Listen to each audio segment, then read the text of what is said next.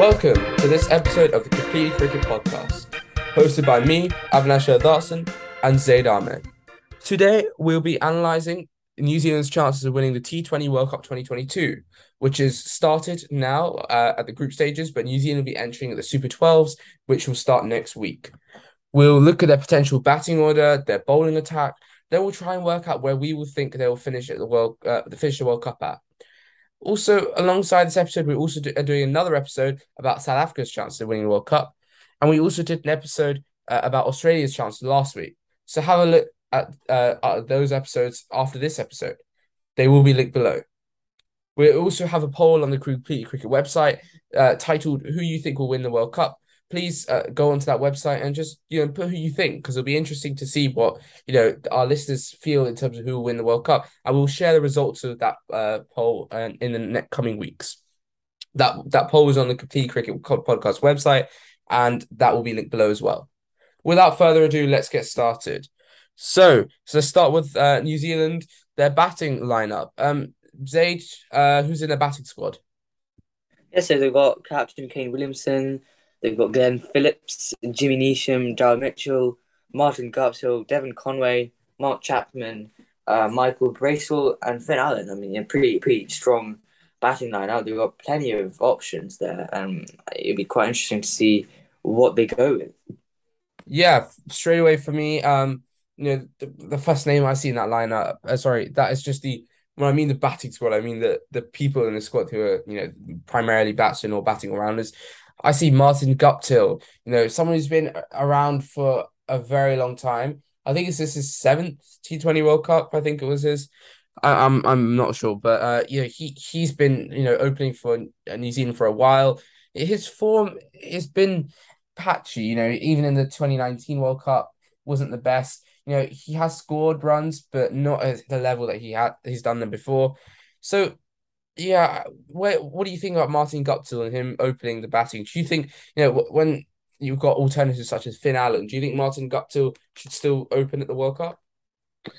Well, I mean, he's got loads of experience, and if I'm just looking who could open, obviously Martin Guptill could open, Finn Allen could open, Devon Conway could even open. So they've got options. I think Martin Guptill, Excuse me. he's been a key aspect of New Zealand for a long time. And I think I said this in the South Africa episode as well. Looking at New Zealand, there are some the aspects of New Zealand's batting that doesn't have experience. For example, Mark Chapman, Michael Bracewell, even Finn Allen. There's three. Even Devon Conway a little bit. Some of these players they lack experience. I think Martin Guptill he will provide experience, but it could be that New Zealand just want to um, every team really. They might just want to go out, with their best possible team, and then also considering this is in Australia, and New Zealand will be fairly familiar with these conditions, so it could be an option just to go with the most, the strongest team possible. Not considering experience, because you've got Williamson with experience, you've got other players with experience. So I would think that I think Gupta will play, but it could be an option to go with, for example, Conway and Allen to open the batting. It's a debatable one, I think. But I would think that Guptill will probably still open. Yeah. I think New Zealand haven't really relied on Guptill's runs as of recently, so then it hasn't been as big of a deal for them. But yeah, I think with Kane Williamson, obviously he has bucket loads of experience. Martin Guptill, even players like Jimmy Neesham have experience. Glenn Phillips has got a bit of experience. I think in general these players have all played in like T20 competitions around the world, so I think that's enough. As and I think they're used to these crowds and the atmosphere, so it shouldn't be too bad for them. But I think Kane Williamson as a captain and as an amazing batsman, his form is going to be crucial for New Zealand. They need his runs because he provides an anchor role, but he also scores at a very quick rate. He scored a brisk 59 off 38 in the final of the New Zealand Pakistan Bangladesh Tri Series, which recently ended. Just underlining his runs were crucial for New Zealand because they lost that match, and he was the main contributor to New Zealand's batting total. So Kane Williamson's runs are going to be crucial. How about you mentioned Devon Conway? He's him as an opener, do you think how does he look as an opener? Would you open him? Yeah, I would go with him opening. He provided that left-handed option. He's been doing pretty well. I would go with him and then Guptill to open. Then Williamson at three. Williamson's a big name. And I mean, there's not much to say really. He's a huge name. But with Devin Conway, I would go with him to open. I'm pretty decent. I'm a fan of him. He's been doing well in he's been doing pretty well in the IPL. Playing for CSK. And I just think he's a good batsman. I think I would go with him and Guptill to open batting for me. Yeah, I think your top three is probably a very solid top three, and it's the top three that's probably it's most likely. And then after top three, now you're going to four, five, six. Glenn Phillips, I think he can keep as well. You've got Darryl Mitchell, he's an all rounder. Then also have someone like Mark Chapman, Michael Bracewell, Finn Allen. Well, if you look at number four, you typically want someone who's quite explosive, but can hold an innings if needed. Who would you go with your number four out of these, sort of pick options? Well, immediately I've got two names in my mind. I'm thinking Glenn Phillips or Darren Mitchell. Darren Mitchell being sort of a batting but sort of all rounder, and I would go with Glenn Phillips. He's fairly aggressive. He's attacking, and he can still keep his wicket. So I would go with him at number four, and then Darryl Mitchell at number five to add to that top three that you mentioned. Pretty solid. So I think Glenn Phillips, he's sort of that player who will, for me, will make sure his wicket he doesn't give away his wicket. Um, but it'll also make sure that he's getting a move on. He'll be busy at the crease. So I would go to Glenn Phillips four, and then Darren Mitchell at five. Yeah, just looking at just generally the options they have in batting, there's no one who's really that top. I'm not going to say Kane Williamson is a world class player, but like I'm saying at the moment in terms of form, who's doing really really well. And I don't know, it sort of strikes me as that they don't have that like marquee player that is really good. Most teams have someone who can take the game away, and I like in terms of explosiveness as well. England have Liam Livingstone, for example. Glenn Maxwell could be that Australian, but even players like David Warner could do it. I don't see that in New Zealand. That's what like spark that can suddenly push them from scoring going at 8 and over to go to 12 and over. Who do you feel that's like something that New Zealand lack, or do you think that there is someone who could fill that role in? Yeah, I would agree with you. I think that to be honest, the whole batting lineup, it's like there's lots of potential, plenty of potential, but no one's really sort of stands out and like, oh, that person's gonna be my, if I was to make a 11 best batsmen in the world, there's no one really, maybe Williamson, but apart from that, no one really that would really stand out to me and think based on current performance as well as you mentioned. I think no one really in this team, or sorry, the batting lineup is going to be like he has really currently is in some brilliant form and is going to get me runs no matter what. So yeah, I mean, still though, I mean, I still think there's plenty of potential. But yeah, I just don't see, yeah, as you mentioned, I just don't see that sort of marquee, as you said, that player that's gonna definitely score me runs. So Yeah, see, I think they have good batters in order to play through a whole World Cup. But I think that there are some times when if you're bowling first and you get for hit for 180, 190, and even 200, you're gonna have to chase that. And I don't think there's anyone there who can allow them to chase that really. I don't know, Devon Conway potentially, but I think that yeah, that's something that we have to consider. I think that slightly undermines their batting lineup. But anyway, we've got the top five of I think Devon Conway, Martin Guptill, Kane Williamson, Glenn Phillips, then Darryl Mitchell. Now you've got sort of six and seven of the next two to consider. So I think your candidates really are Jimmy Neesham, Mark Chapman, Michael Bracewell, and potentially Finn Allen. But I think Finn Allen's for me is more of a replacement, for the top order who could, in case anyone doesn't do well, they could just sub him in. So who would you go for your six and seven? well, I would definitely get Jimmy Neesham in there. Um, then that's number six. So then it's a case of which bowlers I want to choose. We're going to talk about the bowlers in a minute. Then perhaps Bracewell.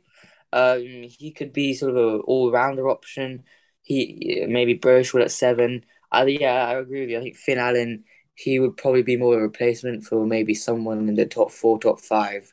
I just don't. I mean, he's a great player, but I just don't think there's enough room for him. So I'll definitely go Gymnasium six for sure. And then it could possibly Braithwaite at seven, maybe Chapman. I think those two are the only candidates for number seven for me. Yeah, I think Chapman can bowl, but for me would be see Chapman's a batsman. I think Chapman is a batsman. So, I think you could potentially have Chapman at six if you want to do Jimmy Neesham at seven. But I think Jimmy Neesham's more than up to the task at six. And then Michael Bracewell on form as well. I think he has an economy of some uh really low. I think it's like, was it 5 point? Yeah, I think 5.4 was Bracewell's economy. Lowest T20I economy as a bowler in 2022, and he can open the bowling as well. And he's shown he can bat, so he would be a very good seven. So six and seven for me would be Neesham and Bracewell, and then we sort of slightly move on to the bowling. In terms of the bowling, though, you've got you we mentioned Bracewell, who has taken who's had the lowest economy in 2022 in T20I bowling, but looking at the pace bowling, they're sort of every team we talked about has had some sort of like trio of pace bowlers. I think for New Zealand, it's Lockie Ferguson, Trent Bolt, Tim Southey. Would you agree? Yeah, absolutely. You got Saudi, Ferguson with pace, bowl. I think they're three different bowlers. I mean, this is really with every team these days. They've got three completely different. Well, not completely different, but they've got three different fast bowlers. So provide three different things. You got Trent Bolt left arm. He can get the Yorkers out. He can get that swing back into the right hander. You've got Ferguson with pace, bounce. In the middle overs maybe. Um, he's a good slow ball as well. Southey at the top, maybe a bit of swing, hard, good length. So I think, yeah, again, we talk about, as you mentioned, we talk about it a lot. The trio, Saudi, Ferguson, and Bolt. Yeah, those be three names that are going in to the team straight away. Yeah, for me, I think looking at that top three, it's a very good top three, but the weak link for me would, I think, be Lockie Ferguson.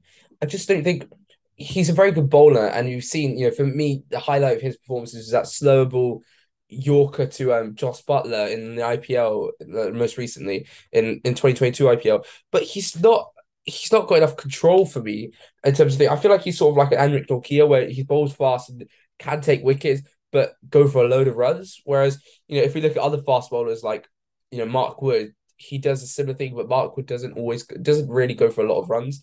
And similar Mitchell Starks, Pat Cummins. I think that Lockie Ferguson's very explosive as a pace bowler, but can go for a load of runs. So you need some like counterbalance to him. So if I were to think of a weak link in that, that's what Lockie Ferguson would look like a weak link to me in that three. But he's still a very good bowler. What do you think about that? Yeah, I mean, it's a fair point. I mean, I think you could afford to have Ferguson in the team. Even if he does go for some runs, you've got to balance it out. You've got Bolt, you've got Saudi, and then you got a spinner maybe. I mean, we're at seven at this point. For me, eight, nine, ten. No, three of those last four, Saudi, Ferguson, Bolt, and then it's a case of. Maybe Mitch Santner as a spinner. Yeah, I mean, if you talk about with South Africa and Australia, one spinner seems like the way to go. I mean, you could go with two, but you might have one main spinner and then um, one sort of maybe all-rounder sort of spinner. Would you agree with that? Yeah, because if you're going to put Bracewell at seven, you've got a spinning option already who has opened the bowling and can bat. Then you've got that free spot really, because if you take out that sort of like eight spot, Mitch Santner can bat, and he's a left arm offie. Then you've also got, if you want to have another pace bowler, because you've already got spinner, Adam Milne, has done well in England as well before. Then you got Ish Sodhi as another spinner. So you've got two spin options and a pace. I think that for Australia, considering you got Bracewell, and that's the thing with New Zealand, they have so many all rounders. Bracewell's an all rounder, a bowling all rounder. Is Jimmy Neesham's I think a batting all rounder. Daryl Mitchell is a batting all rounder. I don't know. I think that you've got so many bowling options already. You could actually theoretically, I would actually put Bracewell at 8 and go with another batsman up top just to strengthen the batting order. Because I think you have enough with Neesham. Neesham could easily bowl 2, 3 overs. Mitchell won't really bowl in the T20 World Cup. I don't think so. But I think I don't know. I think that 8 could be potentially Bracewell. 7 could be someone like Chapman or Allen, and then you've got 9, 10, 11 as the three paces. What do you feel about that? Adding an extra batsman in because you have all rounders who can do the job. Yeah, that's a very fair point. I think if we just brainstorm the bowling options they have, you've got Nisham, Bracewell, then you've got the three pacers, that's what, five. Then I mean you've got other options if you need it. You could fit in another batsman. Yeah, they've got lots of all rounders. If you were to go with Bracewell at seven, then the last four, you've got the three paces. Then you could go. I mean, I was gonna say Mitch Santner, but then what's the point if you've got already two spinners? Maybe not. So yeah, I think maybe go with Bracewell at eight, and then have another batsman at seven or six, even maybe push Neesham down to seven, and have another batsman at six, maybe Chapman or Allen.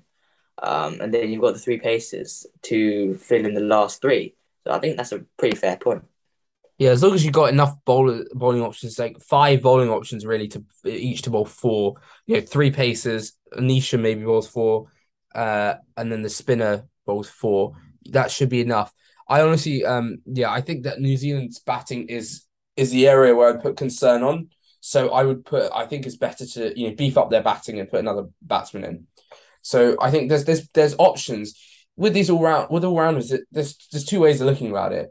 You can get in more bowlers, have more variety in terms of your bowling attack and potentially a longer batting attack. But also because you have more all rounders start coming at 6, 7, even 5, that could actually mean you have a longer tail. Because these all rounders could easily get out quickly. All rounders. The reason that all rounders are pretty decent at batting and pretty decent at bowling, their speciality isn't batting. So you could easily start getting a longer tail, and therefore, once a team, especially a high quality team, takes 5 wickets, and then you're into the tail already, and then the tail will crumble. So there's a flip side, really.